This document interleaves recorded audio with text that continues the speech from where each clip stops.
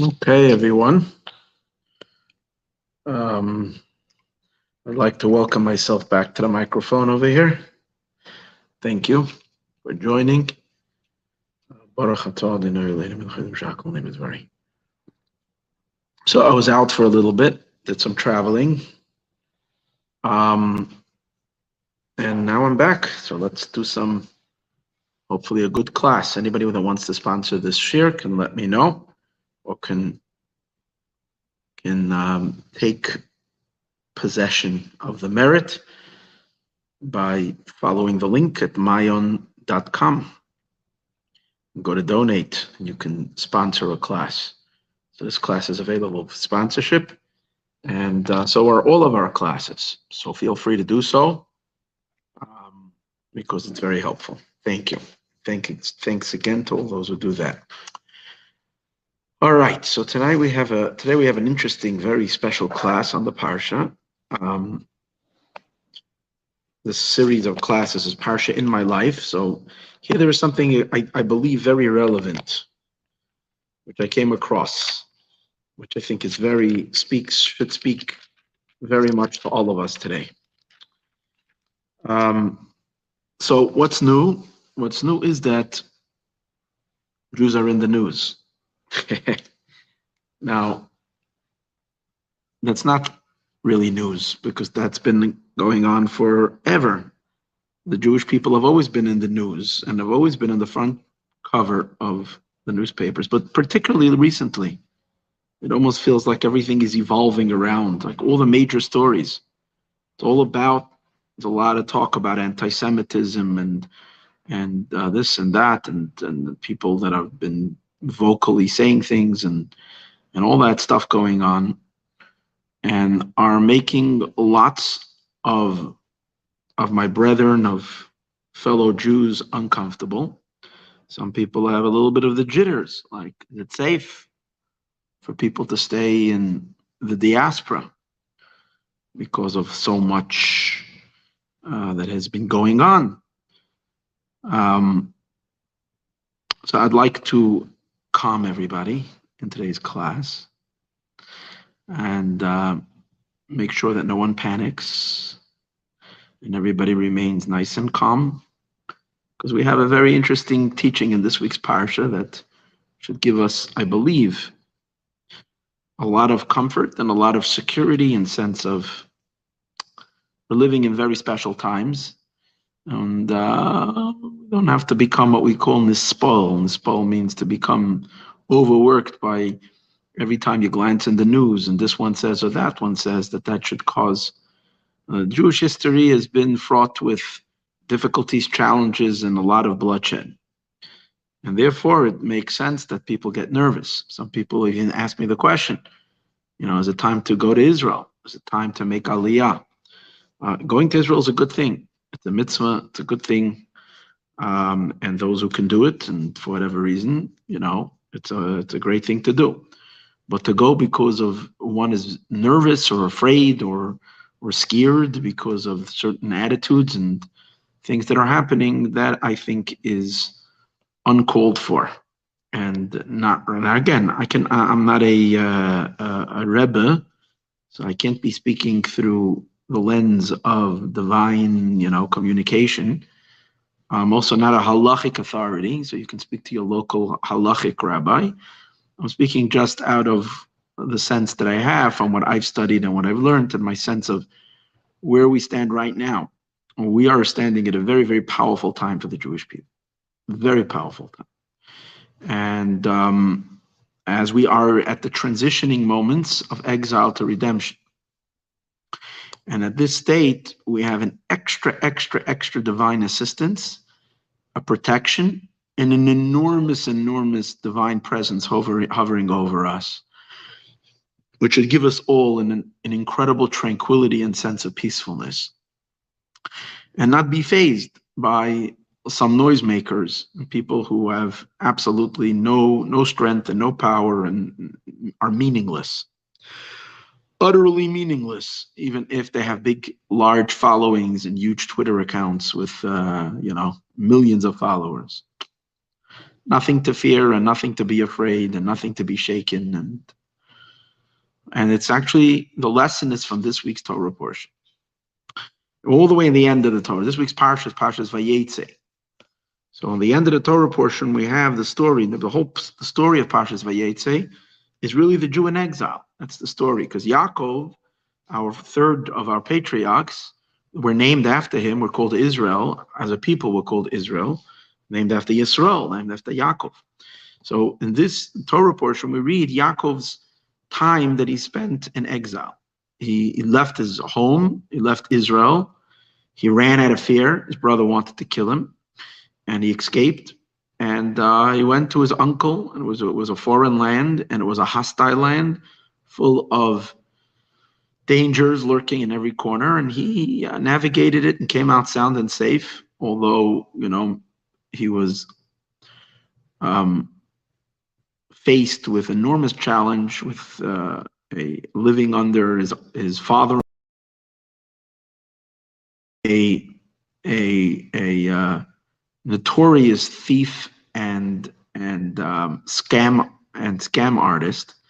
And yet Yaakov came out. Not only didn't he wasn't he crushed or broken or misled or cheated, but he actually outdid his uncle, and he came out on top, and he triumphed, and he built a huge family, and he also came out with enormous success and wealth.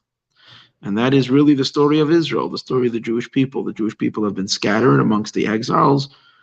All cards are stacked against us, and yet the Jews always come out on top. Why? Because the Jews are God's people in this world, and they're here to illuminate the world with a godly light, and they're testimonials to God's existence. They're witnesses to God's existence, and therefore they are super strong.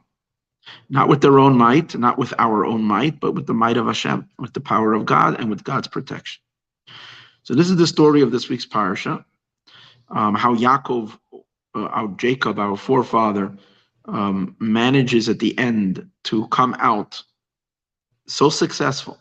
So he comes alone, running away, and is in the most hostile of environments, comes out with 4 wives, 12 sons, actually at this point 11 sons. When he comes back, the 12th is born later in the land of Israel, Binyamin, and an enormous wealth. He comes a pauper without a penny, comes out enormously wealthy.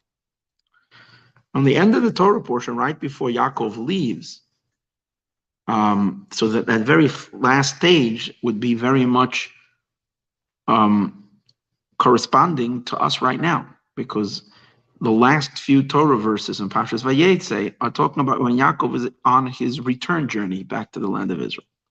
So the 20 years that Yaakov spent in Mesopotamia, outside of the land of Israel, corresponds, because we know that whatever happened to our fathers in a nutshell is a little seed for what was going to happen that was the micro, which was going to happen in the macro. So what happened in 20 years is really the story of Israel for 2,000 years. We are now nearing the completion of a 2,000-year exile. We're about 1950 years already, a little over that. I think 1952 and 1953. I didn't do the count right now. Something like that we've been in exile already. But we've already been received the prophecy of the redemption. We've already been told that we're coming out, we're leaving, the exile is over. And but yet it's been pretty shaky. It's been shaky. It's been pretty rough. But we know it's true. We know the exile is disappearing, and the redemption, good days are coming. And we hope and we pray for it to come smoothly and easily and fast, and let it happen easy. I mean, nothing goes easy, but whatever needed to be tough, we've had already. Now we're ready for the good days. But what's special is that we can derive from the very last moments of Yaakov and what happened to him at the very last moments before he returned to the land of Israel, or as he was returning, and that can serve as a lesson to where we stand right now, and in terms of the security that we have. Even when we are making some people get uncomfortable, because we see that. we see that there are a lot of people that are uncomfortable with the Jewish people.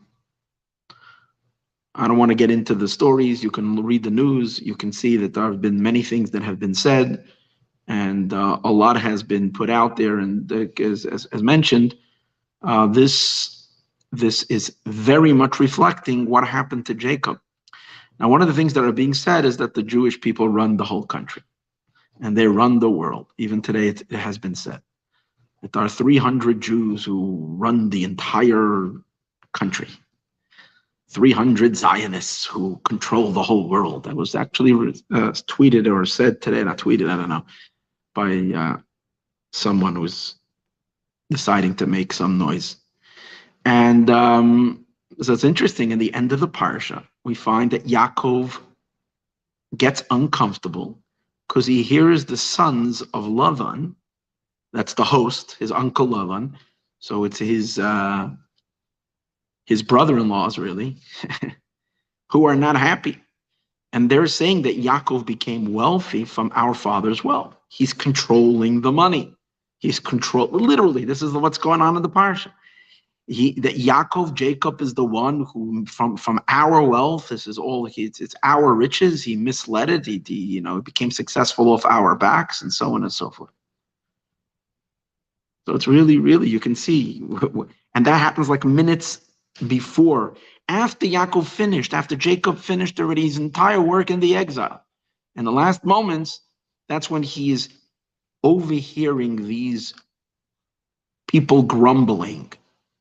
And that seems to be exactly what's happening now. The Jewish people are not meant, God forbid, to steal anything or take anything that's not just, and so on and so forth. We know that we have a job of elevating the sparks of holiness, which means revealing God in the world. And that we can understand it spiritually, the idea that people sense that we've robbed the world from, taken something away from the world. Yes, we have. The Jewish people have taken away the ability to be disconnected from God, to live a godless existence that is not going to work anymore.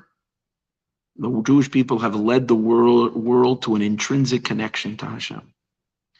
And those that are comfortable with that have enormous respect and admiration for the Jewish people. Those who are excited and looking forward to live in a godly conscious world, a world filled with bliss and deep and unity and oneness, a world that is completely attached to its infinite source. Those who are satisfied to be included in the unity, those feel tremendous gratitude to Israel and the Jewish people, because it was particularly the job of the Jewish people as a result of our exile, which costed us enormous amount of blood and tears. It was an incomprehensible sacrifice that it took in order to elevate all corners of the earth through the mitzvah and the good deeds and the actions and the Torah study, to take a fragmented world and piece by piece included in the oneness. Subconsciously, now again, you might argue and say the world doesn't feel to be such a unified place. There's so much strife, there's so much animosity, there's so much fragmentation, there's so much discord taking place. People are so much fighting going on across the entire world. That's very superficial, very superficial. The true world that's brewing underneath is a perfect, beautiful, godly existence. And if people are not aware of it consciously, then they're subconsciously, they know that the ability to live in a state of separation, disconnect, in a world of duality, in a world of pluralism that is not unified in the unity of God, is actually fading away. It's disappearing. And for that, they ought to blame the Jews. And people that are rooted in holiness are enormously excited about Israel and the Jewish people. And those that are, for whatever reason, choosing to still hold on to the unholy and to darkness, have a lot to be are feeling uncomfortable that we've taken something away. But what have we taken away? We've taken away illness, death, because these are all things, in poverty, because these are all things that are a derivative of separation from God. And the Jewish people have already managed to unify the creation and the world. So really, if we've robbed the world of anything, we've robbed the world of its darkness, of the sinfulness, of the detachment, of separation, and all that negative stuff. So, but we see that Lavan's children are feeling, for some reason, feeling very immensely the power of Yaakov, the power of the Jewish people. So it's really astonishing if you think about it. It's literally astonishing because the Jewish people are less than 1% in the world. Less than 1%. One of these people that have been very vocally and, making very vile statements against the Jewish people recently. This individual, I don't want to say he's even his name, this individual has more followers on Twitter than Jewish people in the entire world. Crazy. He's got more on Twitter, on followers in general. I think they've kicked him off Twitter. But he's more followers than all of the Jewish people. And the Jewish people are for some reason in the news all day long. It's what this one said about, what this one said. This is anti-Semitic. This is not anti-Semitic. This is this. He is an anti-Semite. He's not an anti. That's the discussion. It's crazy. Let alone, isn't there anything else to be busy with? No, this is the conversation. It's astounding. But as I mentioned earlier, a lot of people are afraid. So now let's take a look and find something very comforting at the end of the Torah portion. So as Yaakov is leaving, so he makes a run for it because his uncle Lavan knows that the blessing that he is receiving when Yaakov came to Lavan's house, Jacob became very wealthy, but he also brought enormous success and wealth to his father-in-law. So it wasn't that Lavan was not wealthy, and it wasn't that Lavan did not have Lavan, his father-in-law, had a tremendous blessing. It wasn't that Yaakov ran away a millionaire and Lavan ended up being poor. That's not what happened. Lavan himself and his family was enormously enriched since Yaakov came. Not only that, the entire Mesopotamia, the entire city was blessed. So and that was the reason they didn't want to let Yaakov leave.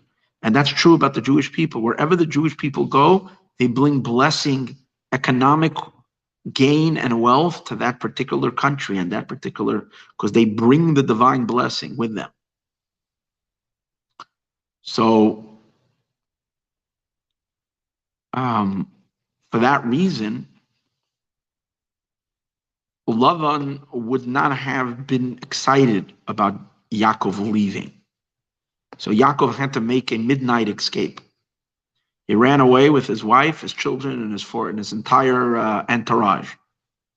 They left. Lavan gave chase, and God comes to Lavan in a dream at night, and he warns him, may you be careful. Do not speak to Jacob. Do not speak to Yaakov from good to bad. Don't you dare even think of harming him.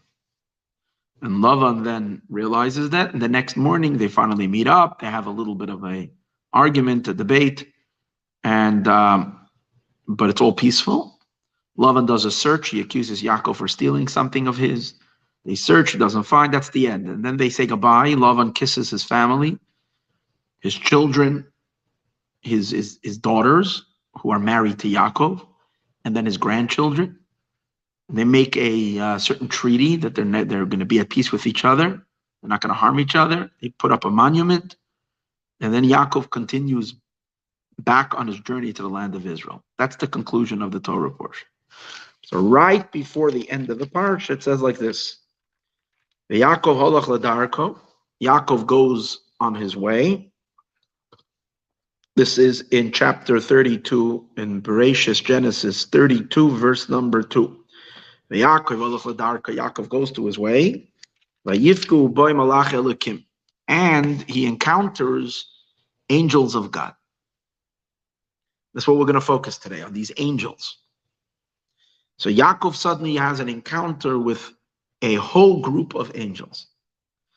When Yaakov sees these angels, he gets excited and he says, this is a godly encampment. A group of it's a group of divine beings. He's excited. He feels that he calls that place camps, because over there he met. Now, why is he calling it camps? Because there were two. He suddenly saw two camps of angels. Why are there two camps of angels?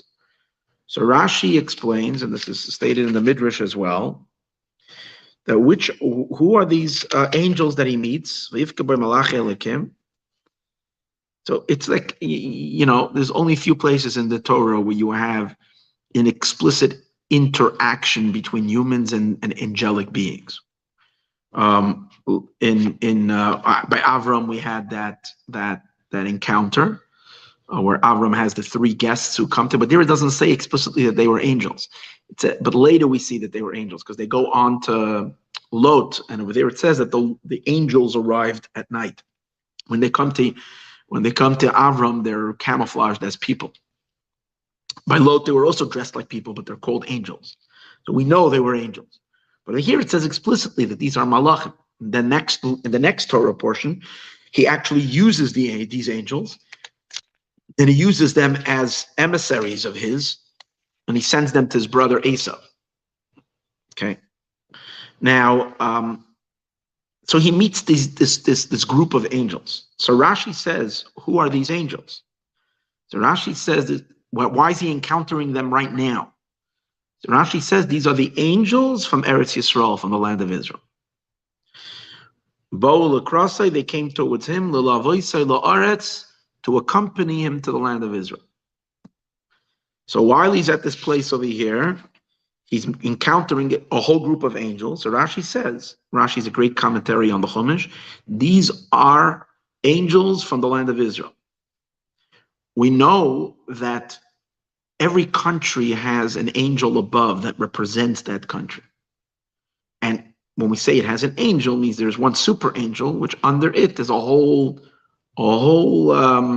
camp of angels that manage the affairs of every single country. Obviously, God is the one managing the affairs of everything, but he is channeling his blessings and everything to each particular nation through spiritual angels.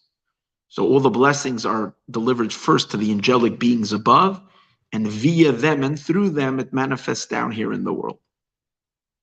So each country has its own angels above. And the land of Israel also has special angels. So the Israeli delegation, this is what happened. An Israeli delegation, a delegation of angels on the land of Israel came to greet him.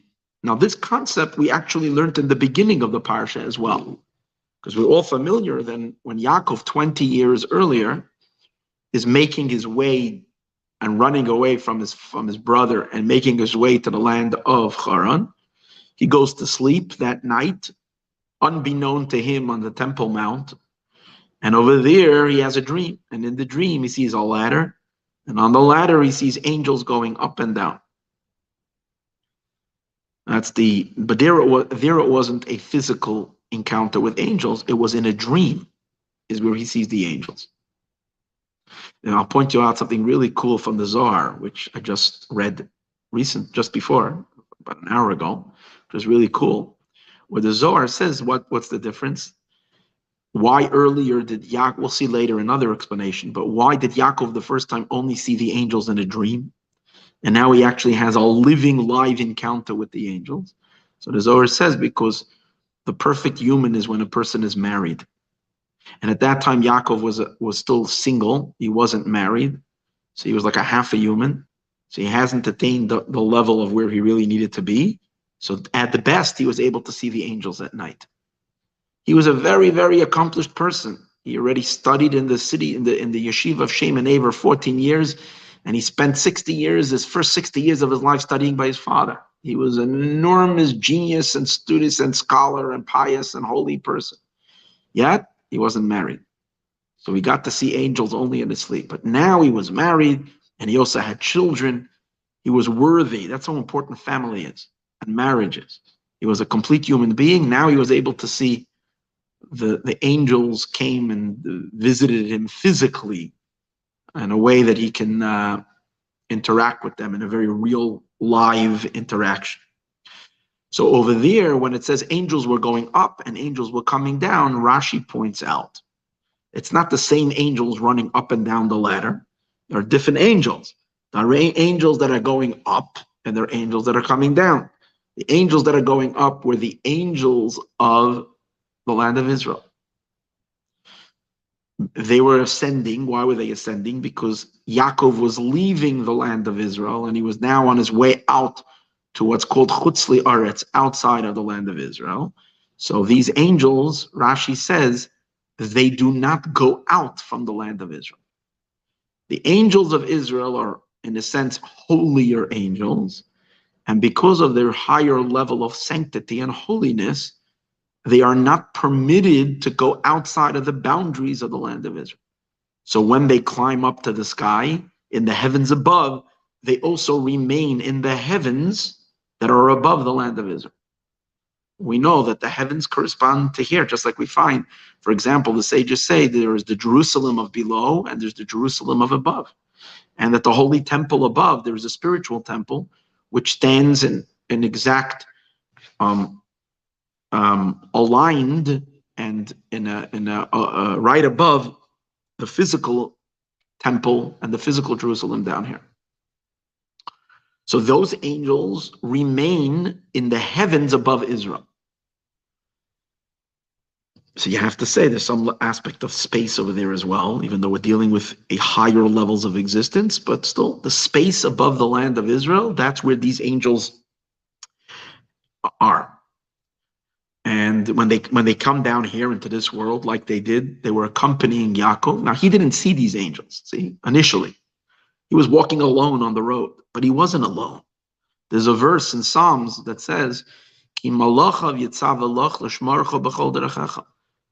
God's, Hashem, the King David says, Ki malachav, his angels, yitzav alach, God commands on your behalf for each and every one of us. God commands angels, l'shmarcha, to protect you, to protect us, b'chol derechecha, wherever we go. There is angels that is always with us. So we're not really alone. But Yaakov didn't know that. In his dream, he found out that he had angels with him. But when he was still in the land of Israel, he was accompanied by an Israeli security force. The angels were there to protect him. They were his security entourage. What do they call them? A security. They have a special name for it. So what happened in the dream? They were leaving. They were going on an elevator, or they were going up the ladder, because he was now leaving their territory and going into the land of Chutz Li'aretz, going outside of Israel. So he needed a new security group. And they came down, the angels of Chutz Li'aretz, and they must have been like Babylonian angels or wherever he was going, Mesopotamian angels. And they were the ones who now took over the security charge over Yaakov and protected him all along the 20 years that he was there. He had angels with him all along. Now when he was going back, it came time again for the change of the guards. That's why he meets this whole new group of angels that now came to greet him and escort him back to the land. And that's why he has now two camps. Remember, we said he called the place camps because both angels were there, both groups were there at the same time. Now it's interesting because in the dream that he had, it says one group went up and then the other group came down, which means they weren't standing together. It was either one or the other. They weren't together. And actually the group going up, first the Israel delegation of angels ascended up to heaven, and only after that the group from Chutz Li'aretz came down to protect him.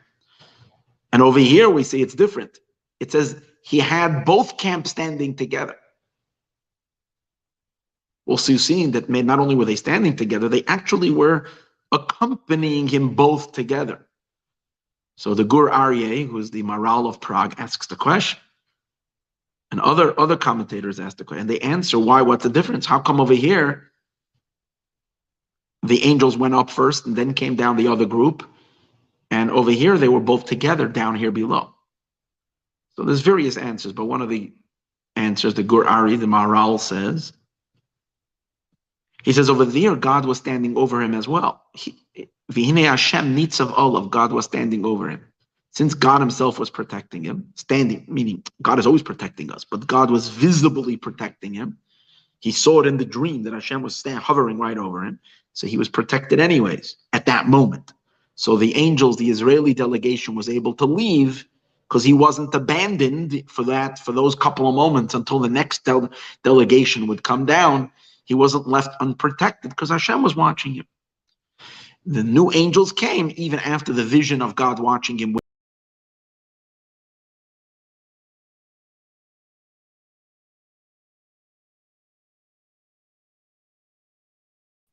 However, in our case, where it doesn't say that God was standing over him right now, when on the way back, he didn't have that dream where Hashem was standing over him. So therefore, the diaspora angels, the angels from the outside of the land of Israel, were not able to leave him until the other ones came. So he shouldn't be even for one moment unprotected. That's pretty neat explanation. But in any case, the question we have today is as follows. We just stated the rule, the Rashi states it very clearly, that is the holy angels of the land of Israel may not depart the land of Israel. They're not allowed to leave because the land of Israel is a holier country. And therefore they have to stay within the borders of the land of Israel. And it was for that reason that they actually left while he was still in Israel. Where was Yaakov when the angels ascended in heaven? He was on Mount Moriah. So he wasn't yet even at the border of the land. But still they left him because he was going to leave. He was setting foot now to leave, to go to Haran, so they left. Because he was not allowed to, they're not allowed to leave the land. So they now, it doesn't say anywhere that the Chutzli are its angels. The angels that are from outside of Israel doesn't say they're not allowed to enter Israel. Actually, it implies that they are allowed to, because they came to pick him up while he was still on Mount Moriah, while he was still in Jerusalem. They came to guard him already from there. Now, the Maral again, very, very fascinating Maral in the book of Gur Aryeh. So he actually asks, why didn't the new angels come to him at the border when he left 20 years earlier, when he was leaving initially on his mission? Why didn't the new angels come to him on the border? Why did they leave? Why did they come to him already when he was still on Mount Moriah? So the Maral explains that since Jerusalem is the holiest place in the land of Israel, the very fact that he was going to leave Jerusalem, leave the Temple Mount and start his way down, he's already stepping out of the Holy of Holies. So it's as if he's already going to outside of Israel. In other words, technically he's still in Eretz Yisrael, but since he's beginning already the sliding slope, he's beginning to leave holiness and go farther and farther. So immediately when he starts his descent from the Temple Mount, from the Holy of Holies, he's already, the angels of Israel already said goodbye to him, and he has these new angels who are going to come, and they're going to escort him and protect him when he's outside of the land of Israel. Fine.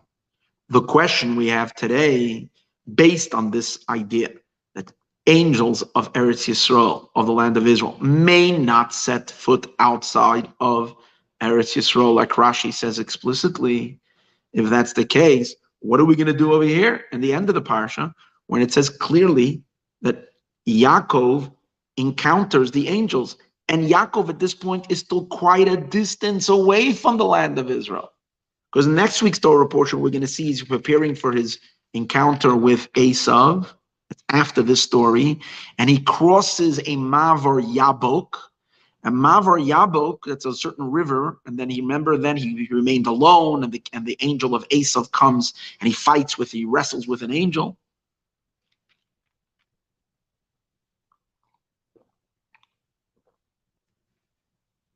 And as Nachmanides points out, Nachmanides talks about this, the Ramban, he says this is even that river where Yaakov crossed is still quite a distance away from Israel. Only when he's going to come towards Shechem is when he's coming back further in the parsha. Took a while till he gets there. He's still miles and miles away from Israel. If that's the case, this is not sanctified territory. How were the angels allowed from Eretz Yisrael to come out to greet him? And really, Nachmanides is already touching on that question. That's why Nachmanides argues on Rashi. He doesn't agree that this was the Israeli security group. Nachmanides says these were angels that came now because he was going to deal with Esav. He was going to have some really tough encounters. God sent them an extra battalion of angels to come watch him. But they had nothing to do. They're not the angels of Israel. Because Nachmanides says he's still very far from Israel. How could the angels, he doesn't say it explicitly in these words, how can the angels come out? But he doesn't belong yet under the jurisdiction of the watch and the security guard of the Israeli security. Everybody knows when you come into Ben Gurion Airport, it's a whole different level of security. The Israeli securities, they're very, very shrewd guys. They're super. For some reason, when you go through security in Israel, you know it's a secure flight. You can see that they're very intelligent. They really know what's going on. It's not like over here, the TSA doesn't necessarily always come across as very, very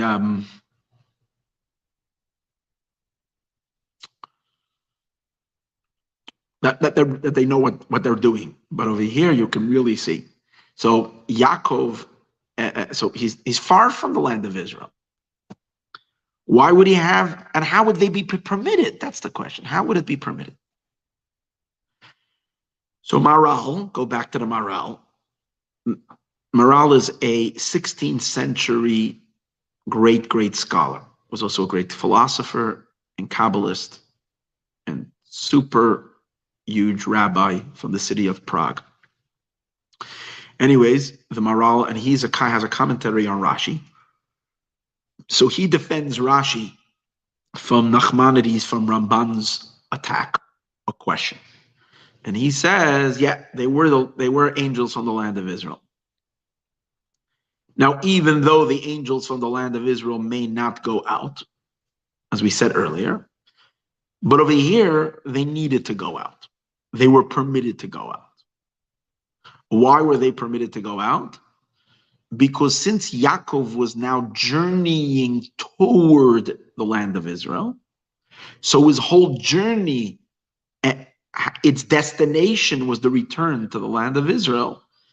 It is for that reason that he now needs the protection, the security group of Israel.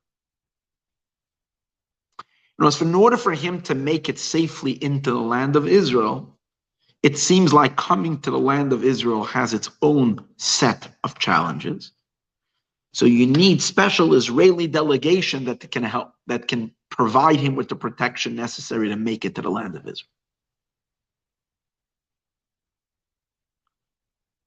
So even though technically he's still outside of the land of Israel, but he needs a special protection. So according to that, it would be as follows. He's now, for the regular protection that he needs on the road, every human being always needs protection. If you're on the road, you need protection. Travel in general is dangerous. So going on the freeway over here, on the 405 freeway, on the 5 freeway, on the wherever you're going, on the 101, wherever you're traveling over here, or any freeway, or you're getting on a plane or whatever it is, it's considered a little bit of a security risk. Safer at home usually. So you have protection. So the regular protection for Yaakov being on the road, not related to him traveling to the land of Israel, that was provided by the angels of the diaspora, the external, the angels that belong outside of Israel. They still provided security for him. But inasmuch as he was traveling to the land of Israel, so to give him safe passage to the land of Israel and to prevent all obstacles that can happen, for that he had a special Israeli, if you might say, entourage that were watching him. Israel angels came to watch him. That's Maral's answer. The Lubavitcher Rebbe takes issue with the Maral, and he says that doesn't make too much sense. Because if he's being protected already, if they're guarding him, they're guarding him. So he's being guarded. Whatever guarding needs to be done, he's being guarded. And if he's being guarded, it's not like you can say like it's more dangerous when you're going to Israel. So what? But they're angels, so they can protect him. Once they're providing already the security, why would you need the extra security of the angels from the land of Israel? He doesn't seem to accept that. Doesn't seem that would be necessary. So therefore, he says the only reason the angels came out to be with him was not for protection, because protection he had already anyways. The other angels were still with him, and they continued with him until he got to the border of the land of Israel. They were with him, so he didn't need for protection. The only reason he received these angels, they were an honor guard. They just came out to honor him, out of respect, for honor that he's being accompanied by angels. The angels of Israel came out to give him honor, to welcome him in. It was an honor delegation. It had nothing to do with protection, because protection he had already from the others. But based on that, the Rebbe asks the question: if it was only an honor guard or a delegation of honor for Jacob's honor, for Yaakov's honor, they would be in violation of going out of the land of Israel. If they're not allowed to go out of the land of Israel, why would they be given permission to go out? Even if it's for the honor of Yaakov, it's important, but you're still not allowed to leave the land of Israel. So if you can say it's a necessity, it's a must, he can't travel without them, okay. Even then you would have to get a heter, as you say. You have to get an exemption. But especially if it's just for an honor, what would give them permission to leave the land of Israel? The answer he gives is on a simple level. So we're going to go deeper, but on a simple level, it's just very simple. That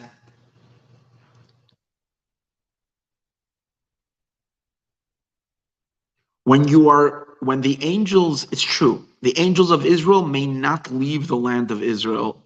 They may not go out of the land of Israel.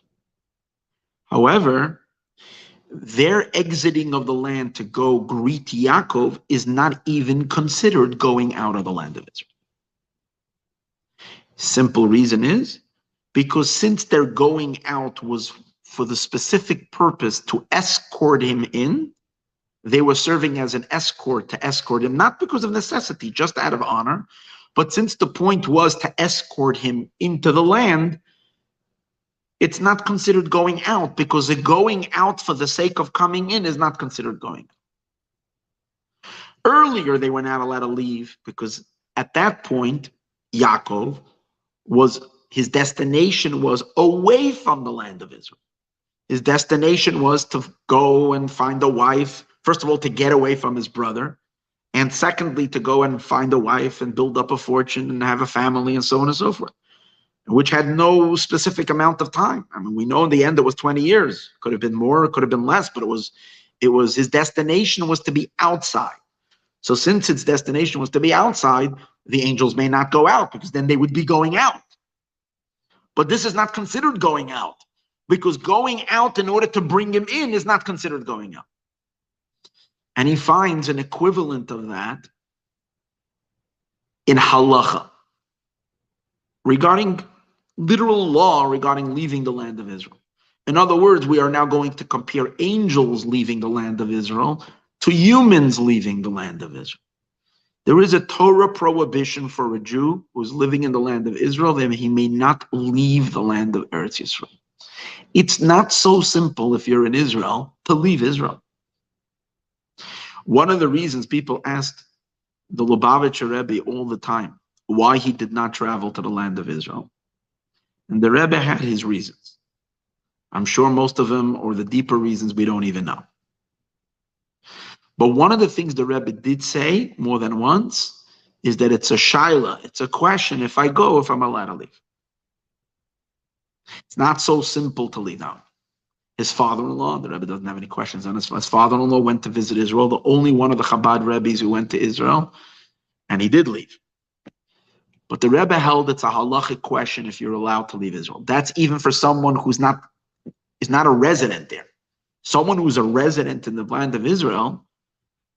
So Rambam says you may not leave. Now again, I'm not here to give you a psak halacha, which means I'm not here as a rabbi telling you a law. So if you're listening to this from the land of Israel, don't say, oh my gosh, I can never leave because I heard in a class that you can't leave. Speak to your rabbi, where you ask all your halachic questions and find out under which circumstances you're allowed to leave. But simply on a simple level, if someone is living in Israel, they want to just go vacation in a different country, it's a little bit of a problem. It's not so simple.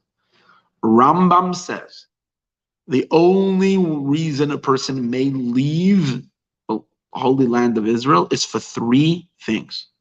One is if they need to study Torah. Let's say Israel, for whatever reason, has become, God forbid, is very secular, no one is teaching Torah, and the yeshiva centers that there are only outside of the land of Israel. Like at certain times, Babylonia was the big center, even when Jews were still living in Israel. Babylonia had the big Torah centers. So if someone is leaving because they want to study Torah and they don't find an appropriate yeshiva or appropriate a teacher, they're allowed to leave indefinitely, even for a long period of time, to study Torah. I think there's a provision that then obviously the final thing is that they will return, with a stipulation that they have to return. Now, not a permanent move, but to be for whatever duration of time that they're going to study. That's one reason. Second reason you're allowed to get married is if you can't find a shidduch, a suitable match to get married, and it's a mitzvah to get married, and let's say there's no one, you've spoken to every shadchan in Israel, and you've met already, you've gone on every date and met every single girl or every single guy, and there's no one appropriate. So you're going out to meet the girls or boys in a different country so you can get married. So that would be allowed. And the third reason is if you have to go you have, let's say, property, business outside of the land of Israel, and it's being threatened by people who are threatening to take it away, to steal it from you, and you need to go fight for your possessions, so then you would be allowed to go. In other words, for a significant financial loss, the person may go to do whatever he needs to do in order to set up his defense or whatever it is and to secure his property. So those are the three reasons. Other than this, Maimonides says, we may never leave the land of Israel. This is a halacha in Rambam. So the question is asked, hold it. The Talmud tells a story. Tractate Masechtas Kedushin Daf Lamed Aleph. The Talmud relates a story like this.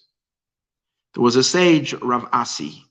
He lived in Babylonia, in Bavel. He had a mother, and she was getting pretty old, and she was getting dementia. So she told him, please get me jewelry. Make me jewelry. So he made her jewelry. He bought jewelry, he made her jewelry. He had jewelry made for his mom. Then she said, I need a guy also. Get me a guy. Meaning her husband passed away already. She was single again. She was a widow.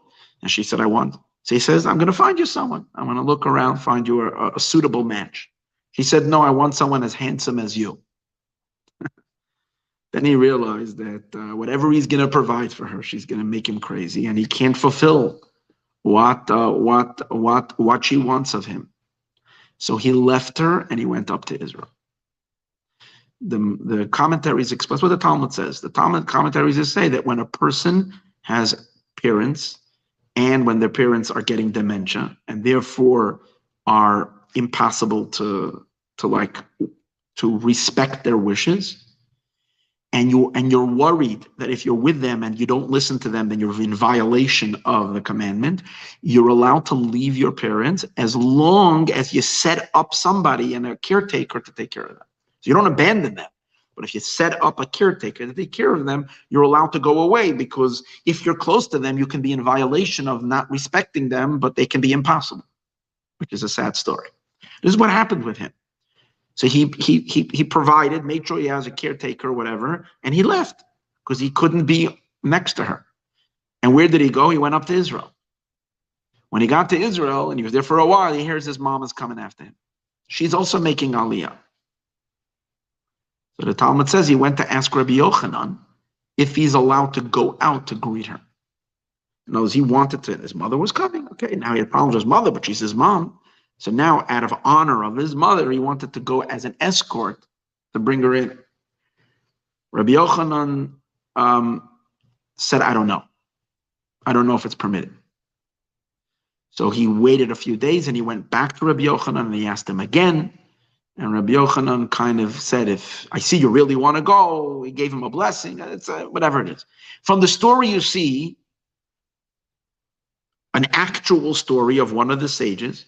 And that he left, he went out to greet his mother, but on the way, after he already left the borders of the land of Israel, news came to him that his mother died on the way. Then he regretted going out, because going out of Israel, again, is considered a little bit like a sin. And to go out to greet her coffin was not considered necessary. He could have met it when she was already in Israel. So he regretted, he was upset, but whatever it is, that's the story. But again, had she not died, it would have, you see from the story that it was okay for him to leave the land of Israel to go greet her. So the question is, if there are other cases where you're going out, let's say to greet a parent that's coming, and if that's permitted, how come Maimonides doesn't mention that? Maimonides says you're not allowed to go out only for these three things. So the Rebbe suggests, the Lubavitcher Rebbe suggests, to resolve the problem in the Rambam, is when the Rambam says you're only allowed to go out for three things, the Rambam is talking about when you're actually leaving, when you're leaving the land of Israel for the purpose of doing something outside of Israel. If that's the case, there's no other exemption except for the three things we mentioned above: financial, to save some property, to study Torah, to get married. But in the case of Reb Asi, who's going to greet his mother, it's not even considered going out, because he's going out to escort someone in. That's not called going out. So on the same would apply to the angels, who were similarly, if we will say it's a similar kind of a situation with angels, who are also not allowed to leave. In other words, they're also bound by the same halachic kind of criteria, or similar to it, even though the Torah doesn't apply to heaven, but whatever, certain regulations are similar. So it would be the same thing. This that we said that angels are not allowed to go out, that would mean to go out for the sake of going out. But Yaakov was coming back. So these angels, even though they're just going as an honor, just like Reb Asi, went to just escort his mother for honor, it was okay, because it's not called leaving. So for that, and that would be the reason why these angels were allowed to go out to Chutz Li'aretz, outside of Eretz Yisrael, even to quite a distance. Yaakov was miles away, and they were allowed to come now and pick him up, because they were coming to pick him up and greet him and bring him back to the land of Eretz Yisrael. So that would be the explanation more according to halacha, meaning in the realm of pshat on the simple level. But now let's delve a little deeper, more in the esoteric, not esoteric, but more on the more spiritual side of things.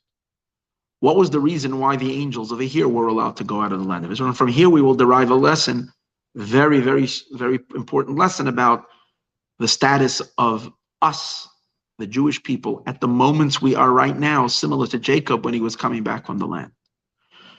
And this special honor guard that we receive right now. And as a result of that, as I mentioned in the beginning, we can have such a sense of tranquility and peacefulness without any sense, God forbid, of having to run or get out of here or something like that because we're uncomfortable, because anti-Semitism is rearing its head.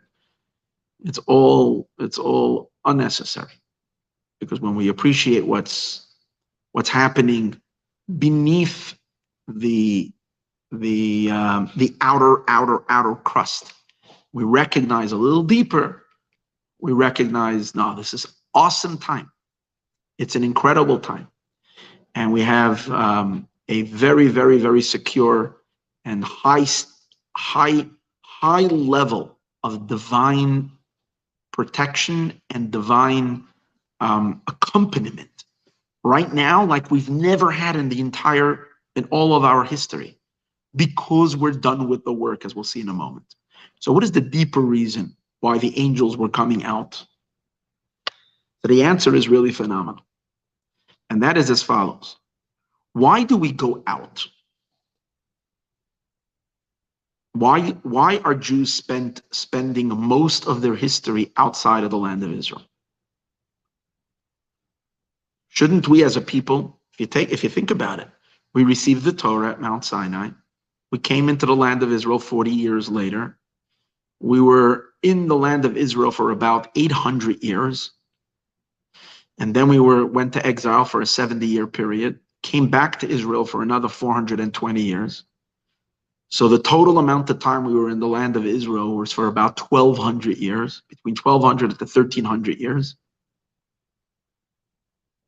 That's it. That was the entire time in Israel. And then other than that, we were in exile. So as a history, as a people, the majority of almost 2/3 of our history, we were in exile. Now, if Israel is a Jewish land and Jews are meant to serve God in the land of Israel, I mean, superficially, one can say, because we were bad children. We misbehaved. We were punished. And God tells us in the Torah, if you misbehave, I'll kick you out of the house. But that's a very, very superficial answer, and it's a very, very poor situation because it reflects terribly on God, on what kind of parent he is, that he can't manage his children. That 2/3 of their, and all of them, it's not like some good guys, some bad guys. Everybody's been driven out. Imagine a parent who has to drive his kids out of his house for 2/3 of his lifetime or of their lifetime. Okay, someone has to be put into suspension or to timeout or banished for a few hours. That's one thing. But most of our existence doesn't make any sense.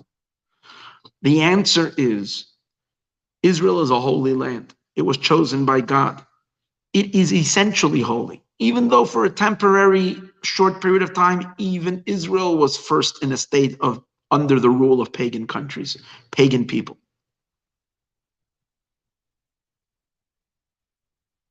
And what was the reason for that? God, for whatever reason, has a particular thrill of the conversion of darkness to light.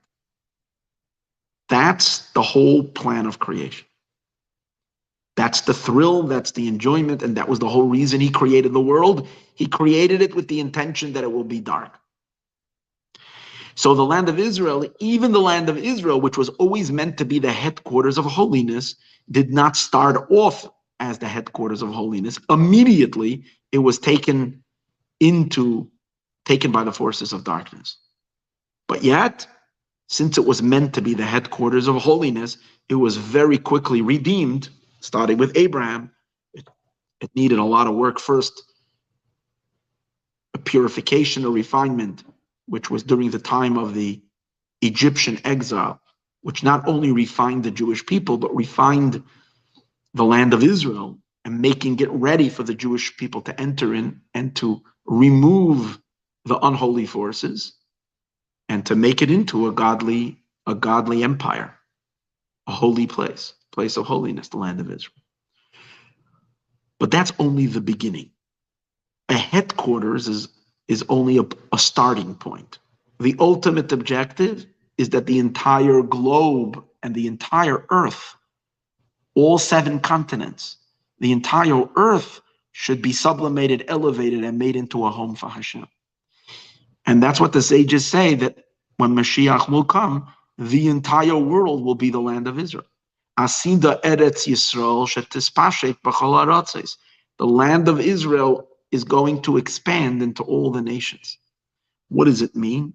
Doesn't mean halachically there won't be any more special laws pertaining to the land of Israel. Of course there will be. But it means that the other countries as well will achieve a similar, not exactly equal, but a similar level of sanctity and holiness. How will that happen?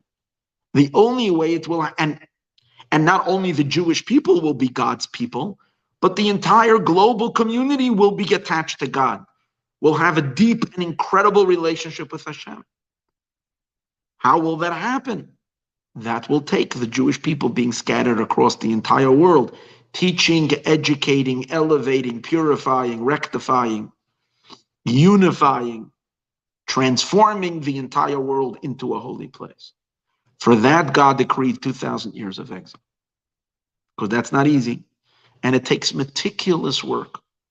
And Jews needed to go from country to country and from place to place, even though externally it was because we misbehaved.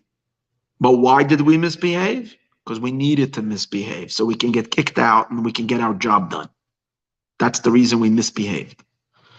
God orchestrated our misbehavior, not taking away free choice, but he arranged already that we should choose what we needed to choose. We choose to be bad children so he can kick us out. And once we're outside, we will fix the world. And we did it. And then and that's why when a chassid once came to the Tzemach Tzedek, was the 3rd Chabad Rebbe, and he so badly wanted to make Aliyah. He wanted to go up to the land of Israel. And he begged the Tzemach Tzedek if he should go, and asked him, and the Rebbe said to him, Mach da Eretz Yisrael, make Israel over here. You're living in Russia, or you're living in the Ukraine, wherever you are, make this land the Holy Land. So obviously, yes, of course, in the days of the Mashiach, there is going to be Kibbutz Goliath. Kibbutz Goliath means the gathering of the exiles. We have so many prophecies, and Jews will return, and Jews will live in the land of Israel, literally. But that's after we've made the rest of the world semi-Israel, or very close to the land of Israel. And all of the world becomes holy. Now, who started that? The Jewish people, don't have any strength to do anything unless it was first accomplished by the super souls. We are all little pieces of divinity. And then there were the super divine forces. The super divine sources were Abraham, Isaac, and Jacob, Avram, Yitzchak, and Yaakov, and our matriarchs, Sarah, Rivka, Rachel, Leah, Sarah, and Rebecca, and Rachel, and Leah. These were the super souls. And they had the enormous capacity and the ability to really, really do the real labor, the heavy lifting. And so every single thing that we've accomplished and we will accomplish was all already done, but they did it only in the general, and we needed to do it specifically. We need to do it in detail. But they did it already. They broke through. So the work of transforming the entire world and making it holy, which means going outside of the borders of Israel and making even that land into a holy land, it began with our forefather Jacob. And it's this week's Torah portion, Parshas Vayeitzei, is the story of the Jew exiting the land of Israel to make the rest of the world Israel. So Yaakov, as we said earlier, Yaakov went for 20 years and we go for 2,000 years. But he did it first.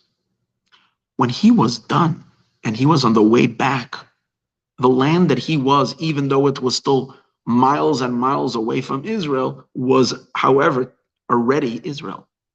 No problem of the angels coming to meet him there, because earlier they couldn't go out, because earlier Israel was holy and the rest of the world wasn't holy. But when Yaakov was done his work for 20 years, the soil that he was standing on, which was outside of the land of Israel, had, at least to a certain degree, already sanctity of Eretz Yisrael. So the angels of Israel could go there, because he already made it into a holy land. So it wasn't a violation for the angels, because they were actually on Israeli territory, because he had made it Israel. It's an awesome explanation. So the Malachim came, and they belong there. Now let's take it up a notch and go a little deeper. We explained earlier, what we just explained will also explain something else phenomenal.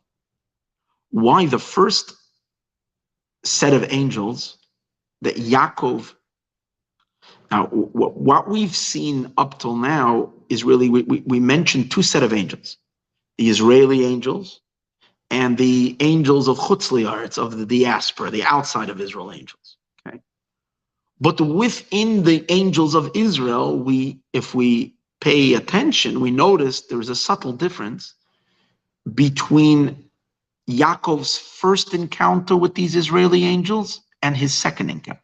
His first encounter with them was when he saw them the first time, was in his dream. And then he realized that they were with him the whole time. That means already weeks before, and months before.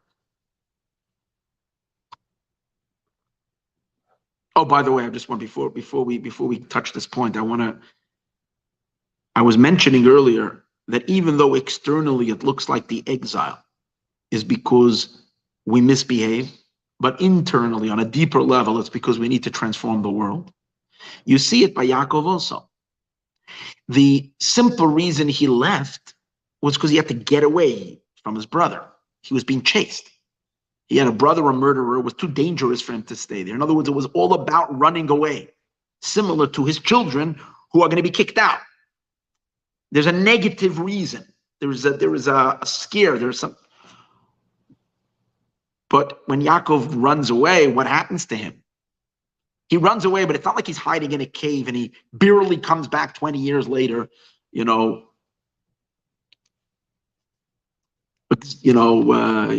just barely made it. No, he goes over there and he prospers, and he builds his family, and he builds his wealth, and he builds his entire greatness when he's outside of the land of Israel. Same as with the Jewish people. We misbehaved, we're kicked out, but the true wealth of Israel comes spiritually, and everything spiritual translates into physical as well. So all the physical blessings, which is a derivative of the spiritual wealth, we don't accomplish it when we are in a secure, safe place in the land of Israel. We've accomplished it through our interaction with the nations. That's where we receive all the blessings, because God buried the biggest treasures amongst the nations. The deepest godly deposits were deposited, reservoirs of holiness and godliness. The deepest and highest sparks of holiness are scattered in the farthest corners of the earth. And when we retrieve them and we elevate them, when we bring them back into the unity, that's when we establish our own wealth and our own messianic experience. It comes from the fixing, the rectification, and the elevation of all of humanity. And when we rise with everybody together, with all of the human race, because it's all a connection of the entire world into godliness. This is important to remember. And it's interesting, from Yaakov's perspective, he might have had a double reason when he left. One was to escape, like his mother said to him, your brother Esav wants to kill you, so go run away. But there was another reason, which he also heard from his mother, which was that he needs to get married, go find a wife. So Yaakov has, he's running away, but he's also going towards a future. His father Isaac, Yitzchak, when he called his son Yaakov and commanded him, go to your uncle's house, Yitzchak had no idea that Esav wants to kill Yaakov. Because even though Isaac knew that Yaakov cheated his brother, but now he knew already, he realized what happened, but he still didn't think of Esav as capable of killing his brother, as being a murderer. He had no idea. His mother, Rivka, knew the truth, but Yitzchak didn't. When Yitzchak called Yaakov to go and leave to the land of Mesopotamia, he told him for only one reason: go there and find a wife and get married and have children. So from Yitzchak's perspective, the entire journey of Yaakov has no negativity, no escape, no darkness, no trouble, no sin, only positive. So now we can apply that to our exile as well. From God's perspective and from Yitzchak's perspective, the darkness has to do with us, with our concealments and on our end. Yeah, there is an aspect of punishment and concealment and all that. But from a much deeper, higher place, from Yitzchak's blessings, the whole exile is only for the purpose of gain, only for the light. So that was something I wanted to add before we continue. So now going back, we said that Yaakov is now meeting the two sets of his angels, but let's set the angels of Chutz La'aretz, of the diaspora, aside. Let's just look at the angels of Eretz Yisrael, of the land of Israel. Yaakov has these angels two times in his life. Once when he leaves his father's house, and until he goes to Mount Moriah, until he sleeps that night, I don't know how many days it was, these angels were with him. And that was the first time. And the second time, when they come meet him before to escort him back. What's the difference, however, between these and the same angels? Actually, the verse says, Vayomer Yaakov, Yaakov says, Kasher Ra'am, when he saw them, Machna Lekim Zeh, it says, how did he know who they were?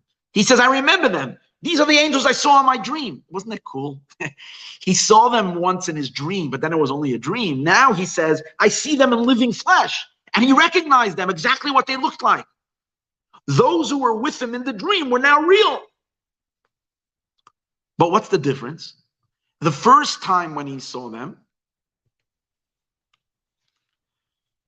they were there to protect him. The second time when they're coming, as we said earlier, protection he didn't need. They only came as an honor escort, as an honor guard, not for the need of protection. What's the difference? Why? So the idea is as follows.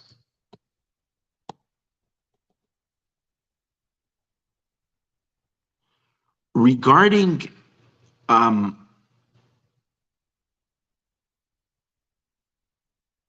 the terminology that the Torah uses when Yaakov encounters the angels is the words Vayifku boy malache Elokim. They bumped into him. Vayifku means they encountered in him angels. Now, encounter, the word Vayifku and encountering in the meaning of the word Vayifku represents an unintentional encounter. It's like unexpectedly you bump into someone on the street. Vayifku boy means it was like a casual, unintended meeting. Now, where do we find similar to the very same word?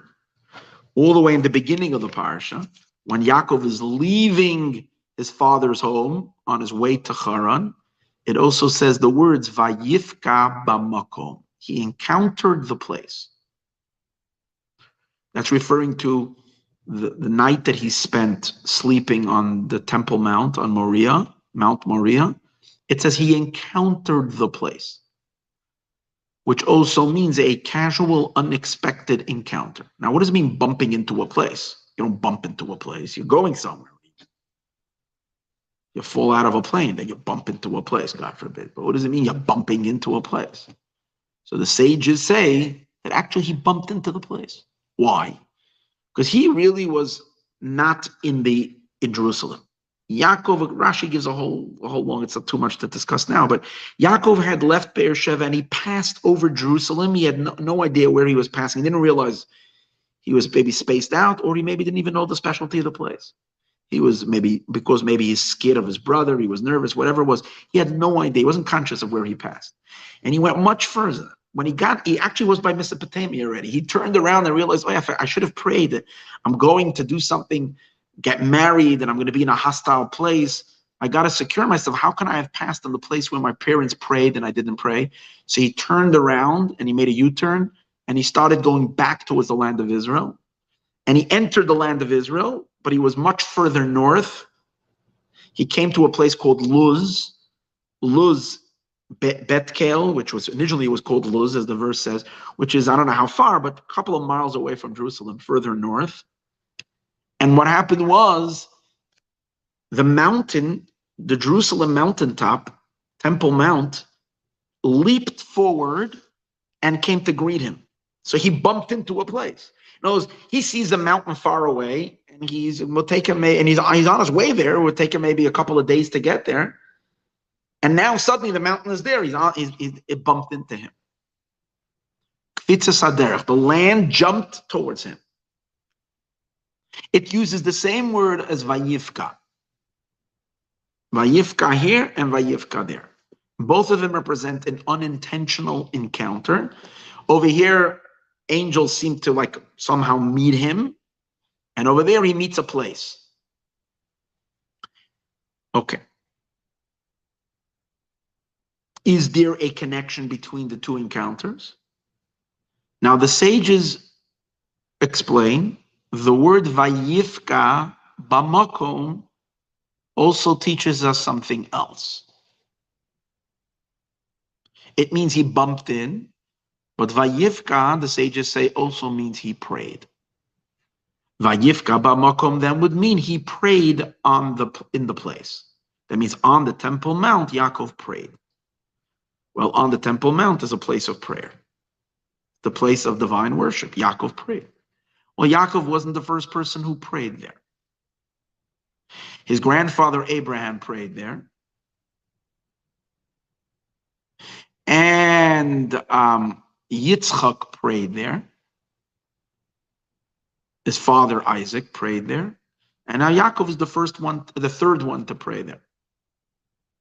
Sages say Avram, our forefather Abraham, when he prayed, he instituted the morning prayer, Shacharis prayer.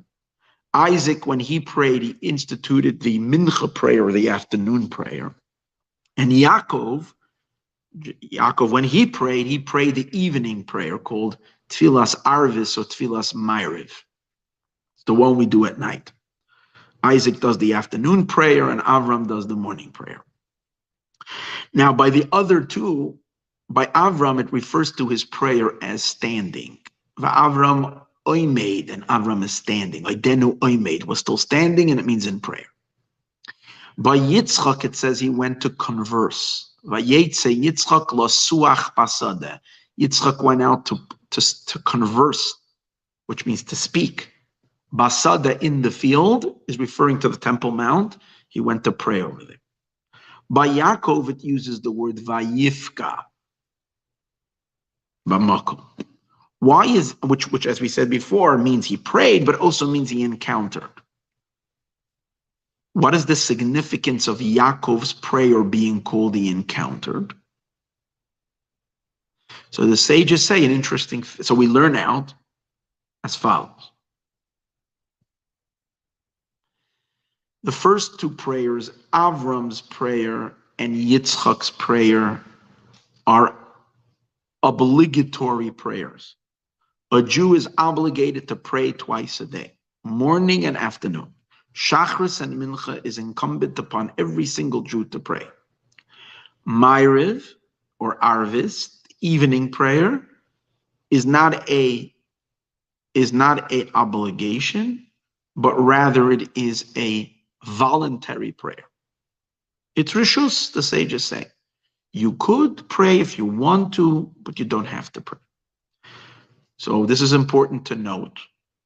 This that the sages tell us about Ma'ariv prayer, the evening prayer, that it is a voluntary prayer, that's the way it once was originally in the days of the sages.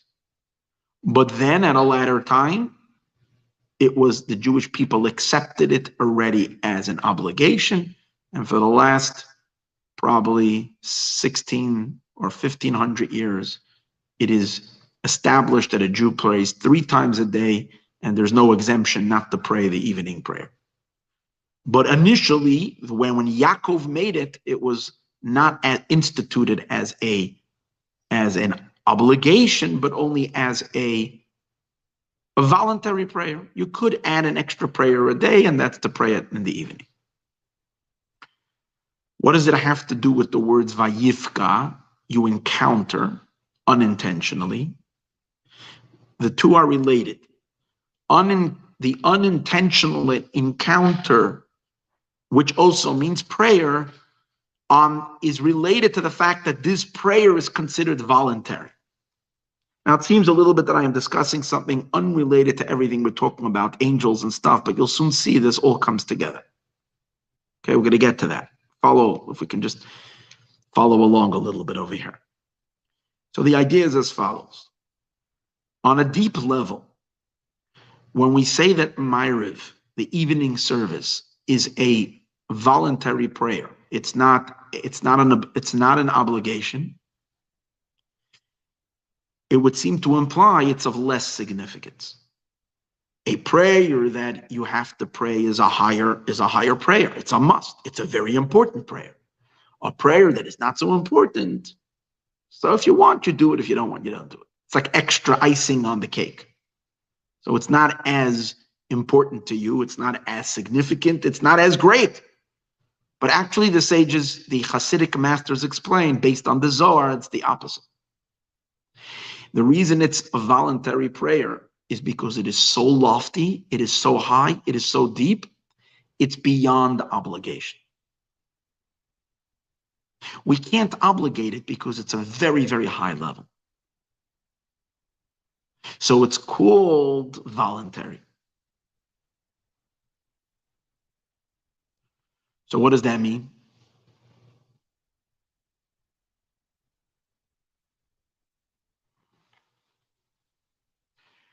Prayer is a means of connecting to God. Prayer is not just asking for your needs. The real essence of prayer is bonding. When we pray, we bond, we uncover our deeper self. Prayer is a means, should be. If we do it the right way, it's a form of meditation. We meditate deeply, we connect deeply.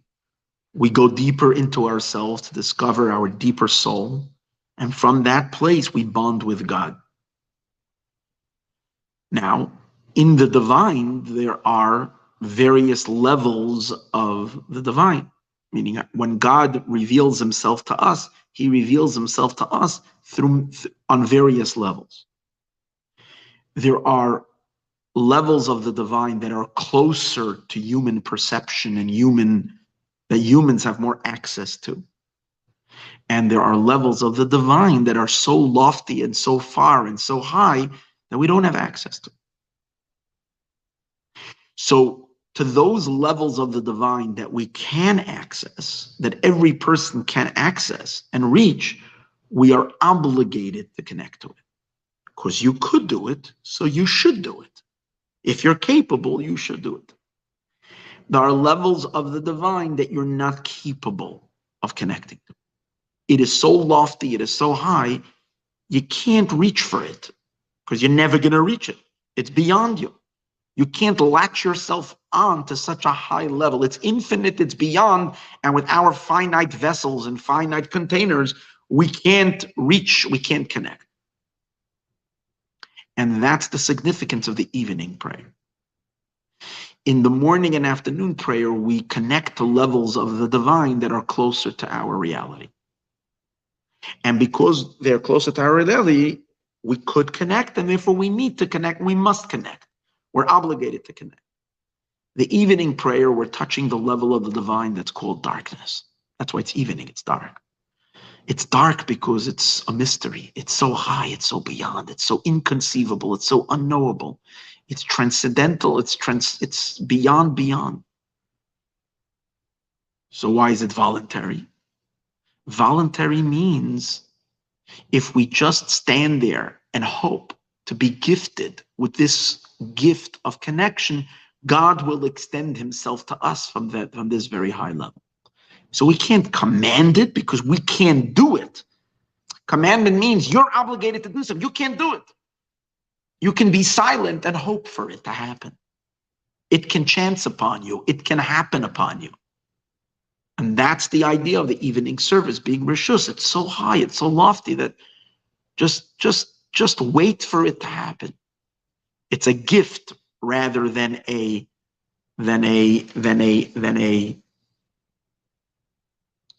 button we can push, than a place that we can from within ourselves touch and connect to. That's the concept, and now we'll understand why only the evening prayer is called encountering accidentally. Or we said the mountain came to greet him. That means usually when you're walking somewhere, you're going. When the mountain comes to greet you means that God is getting involved. It's something bigger than you that's happening to you. You're not doing it. So Yaakov's prayer, which is the Ma'ariv prayer, is called Vayifka. It's because this enormous mountain of divinity is coming, boom, to him. He's not going to it, it's coming to him. And he couldn't even do anything to make it happen. Yaakov didn't make the mountain come to him. He was walking. He was making himself available for the mountain to come, but he didn't cause the mountain to come. The mountain came because God moved the mountain. We can, in the evening, make ourselves available for this. We can sit there and say, God, I'm here. I'm ready. You want to send me, you want to connect? I'm here. In other words, we can't dial. We have to sit and wait for the phone call to come from him. He's got to call us. We can't call him. But when you're going to pray, it means you're sitting down and waiting for his phone call. He will call you if he sees you're waiting, he'll call you. That's the idea, because the call is coming from a higher place. You don't have the number. Like the mountain, you can't walk there. It has to come to you. That's the idea of the Ma'ariv prayer, why it's so high. Now here itself is going to be the difference. Now the same word Vayifka is mentioned again by the prayer, and at the end of the parsha when the angels came to meet him.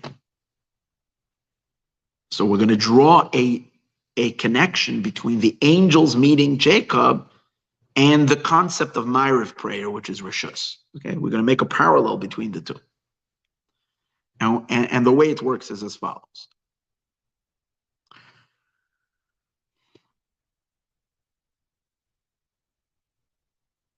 This level, transcendental level of divine light, that we cannot access, that we can't on our own reach for, but it has to come to us, exists on two levels. One before we do our work, and one as a gift after we've completed our work.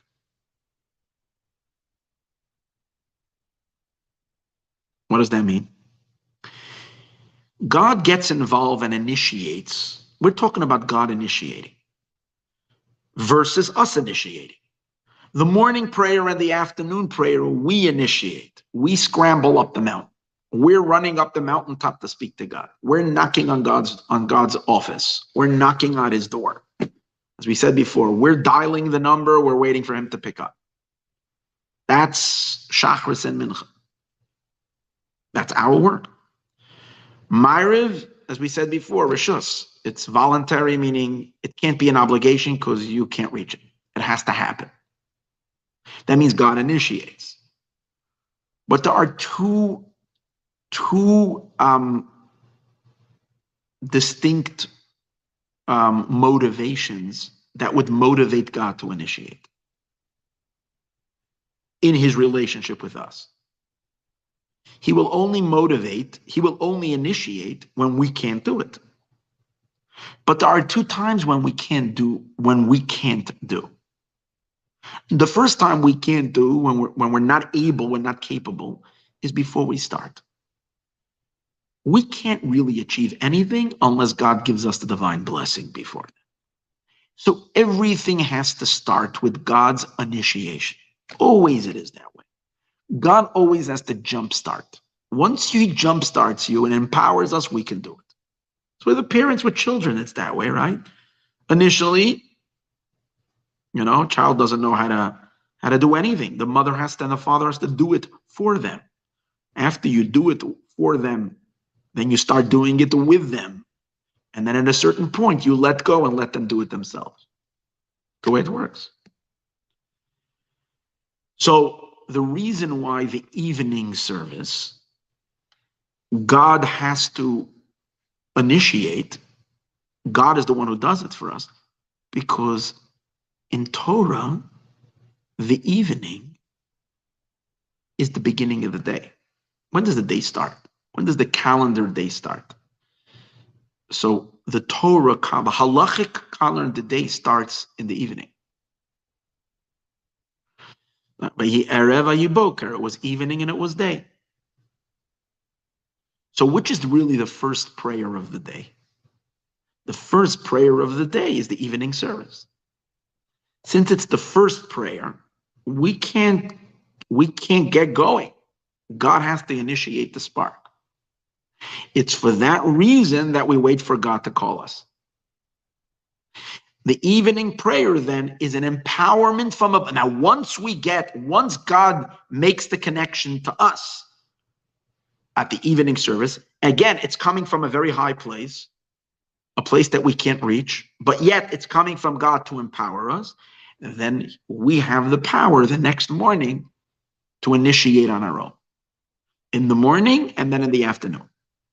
Being that tomorrow is going to be a much higher day, every day we're going higher and higher and higher. For tomorrow's service, today's service is inadequate. We have to start all over again. So God has to initiate. He has to jumpstart again. So every evening, according to this, the evening service is really the first service. It's the beginning of the day. And that is hinted to in King David's, in Psalms and Tehillim. David HaMelech says, and I think in chapter 55, Perik is the same chapter of Pada B'Shalom that we're going to sing soon for Yotes Kislev. So over there it says, Erev v'voiker v'tzaharayim asicha va'emeh. Evening, morning, and in the afternoon, I talk and I moan. That's prayer. King David says, I pray. When? Evening first, then morning, and then, according to that, what's the first prayer? If I was to ask you, what are the orders of the prayer? We would say, Ma'ariv is your first prayer, Shachris, Ma'ariv is the evening service, Shachris is your second prayer, and Mincha is your third prayer. That's the order. However, we also know that if that would be the case, then why is Jacob the one? Yaakov is the third one. Why is he the one initiating the first prayer? It should have been Avram, because Avram is the first of our fathers. So there's another order of the three prayers of the day. And that is the way most people say it. If you come to a practicing Jew, an observant Jew, and you ask him, tell me the three prayers of the day, almost every single person will say, Shachris, Mincha, Ma'ariv. Hardly anybody will say, Ma'ariv, Shachris, Mincha. And if you get someone who says that, he's an Ober Chacham. He's a little too smart. An average person on the street will all say morning, afternoon, and evening. Because even though the beginning of the day is the evening, but that's not the way our psyche works. And our psyche, the day starts in the morning. Then is the afternoon, and the evening is the last prayer. So spiritually, it's also that way. That means that in the evening prayer, there are two things. The evening prayer is the first of all prayers. It's also the last of all prayers. Shachris, Mincha, Ma'ariv. What's the content of this prayer if it's the last? We explained it's the first, we understand. And why we can't do it on our own, God has to do it for us. So that's why it's a phone call from God, not our call to him. We just have to make sure to pick up the phone when he rings for the evening. But the reason he has to call us, because we can't do it. That's the morning. That's the first system where the evening service is first. But there is another system and where the evening service is last. Then why is God calling? The answer is, after we complete, we need God to jumpstart, then we do our work. But since we are and we are limited, and even if we connect to God from our limited place, we can reach and reach and reach, but there's still a limitation to our efforts. And when we complete our work, God crowns our efforts with an infinite blessing. He invigorates, imbues infinite power into whatever we've done.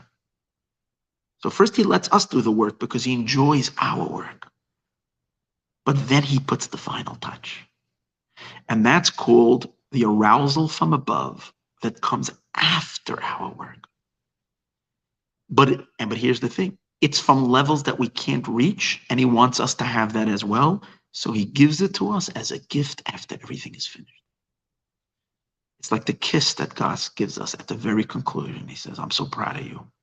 I want to give you everything. You've reached till here, now I'm giving you above and beyond. That transmission or that blessing or that communication from above is much deeper than than even the initiating light.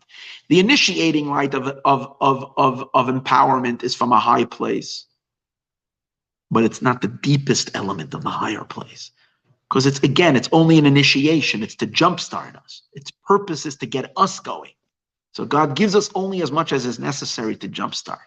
But the real gift where he's giving us his everything is the blessing that comes after we are finished doing whatever we can do. There is Hashem's input. It's, as we said earlier, the icing on the cake that God can put. And that's extra. That's much higher. And that's the other meaning of the evening prayer. So you can look at the evening prayer as the beginning of tomorrow or the end of today. And both are true about the evening prayer. They're both there in this gift called voluntary prayer. It's voluntary, as we spoke earlier, because we can't do it. But why can't we do it? Either because we're just starting for tomorrow, or because it's the crowning of everything we've done today, and God is giving his awesome infinite blessing after we're done. He's giving us a good night kiss. That's really what it is. And that is so infinite and so beyond.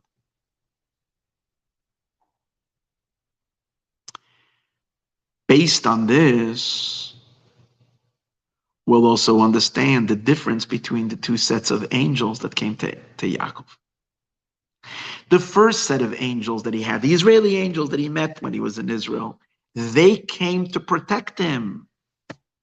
In other words, they came to empower him. He was going to a dangerous territory. He was going to a place that both physically and spiritually was very threatening and very risky. So he needed the angels above, which is in a form of God's emissaries, to protect them. And watch him, similar to the evening prayer as an introduction to tomorrow. God's blessing and empowerment that we should be able to do our work. So we need protection, we need help. But the angels that Yaakov is encountering after he finished doing everything, though that's compared to the person, that's because Yaakov finished everything. He finished the work of exile. He finished 20 years of all the work. In terms of him as the father of the Jewish people, the work was done. Now, all he can wait is for God to deliver the final light. The light that was like that from a place way beyond whatever he did, to give him the ultimate gift. He's already perfect. There's nothing missing. It is the point. We can do whatever we need to do, and we can do it to perfection. But there is perfect and there was the perfection of perfection that comes after. That's not called protection anymore. You don't need protection. That's why these angels that are coming now, they're not protected. They're just of honor. They're representing the ultimate honor and respect that God is giving us after we finished everything, after we've done. So this is equivalent to the Ma'ariv that comes after the day. And and it uses the same word Vayifku because it's the same Ma'ariv. Ma'ariv before, the evening prayer from before, or the evening prayer that comes after. And just like it was with Jacob, when he completed his 20 years of exile, that he merited such an incredible divine presence. Beyond from the deepest, highest place, God enveloped him and represented by these angels of an honor guard that came representing this incredible delegation coming from God, delivering God's highest blessings to Yaakov after he finished everything. When we complete our work in exile, even seconds before the Geulas, even before the point that we were not yet in Israel, that's where we're standing right now. This is why it's such crazy stuff. Because we're not yet in Israel. The exile is not yet completely over. We're not yet with the third temple, but we're standing exactly where Yaakov stood. So not only throughout the entire exile did we have our protection. Those were the angels of outside of Israel. God was always protecting us. That's why we survived. But we get, particularly now, the Jewish people have such an enveloped light from such an incredible high place. That is so awesome. It's infinitely beyond all of our achievements that we've done. Take the accumulation of everything that we've done, all the goodness and all the mitzvahs that we've done right now in our current time. I don't know exactly when it started, but the Rebbe spoke about this already in 1983. The Rebbe said, this is where we're standing. But actually then the Rebbe said, we still have a few buttons to polish. But then in 1992, the Rebbe said, we finished already the buttons. So we can imagine that literally now we're in the place that we are marinating in this holiness, in this godly blessing. And for sure now. So when we're watching the world go a little abuzz, and a couple of people not being too comfortable with us, and some people making comments, disparaging comments, and saying all kinds of things about the Jewish people and all kinds of negative things, does it have to disturb us? Does it have to ruin our equilibrium? Does it have to throw us off?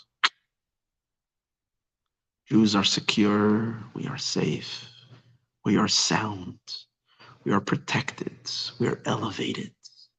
We are in such a magnificent place right now. We don't know why it's taking so long, why the minutes are ticking and we thought the temple will be here. Okay, it's happening. Whatever is the drama that's unfolding now and the entire turmoil in the world and China and this and everything is going berserk. It's all the great redemption unfolding. How, what, where, and when, I don't know. I can't figure it out. I don't think what exactly is, I don't know. But I do know what's really going on. And to us, we have to stay focused. Stay focused on doing good deeds, preparing ourselves for Mashiach, studying a lot of Torah, getting excited. Don't run. The verse says, in Isaiah, it says, there's a pasuk in Isaiah 50. Already the land of Israel. Can't say the world, the America can't tolerate Jews. The whole world is Israel. Israel is a Jewish is a Jewish country. The whole world's a Jewish world. Jews belong everywhere. We're going to go to Israel because we want to go to Israel, not because we have to go, not because someone has a stomach ache. Actually, completely powerless. Israel is safe and should never be threatened, and no one should be scared, and everybody should recognize that God is with each and every one, every single Jew, and with all those amazing Gentiles and good people that are standing up for Israel and for the Jewish people and have respect and honor because they too are blessed with the enormous blessings of Hashem. I do want to say, so here's the verse. We're talking about the return of the Jewish people. It says, "Ki lo b'chipazin titzei." You will not go out in a haste. Won't be like at Egypt where you're running. Ubemenusa, and in an escape, lo yisei leichon.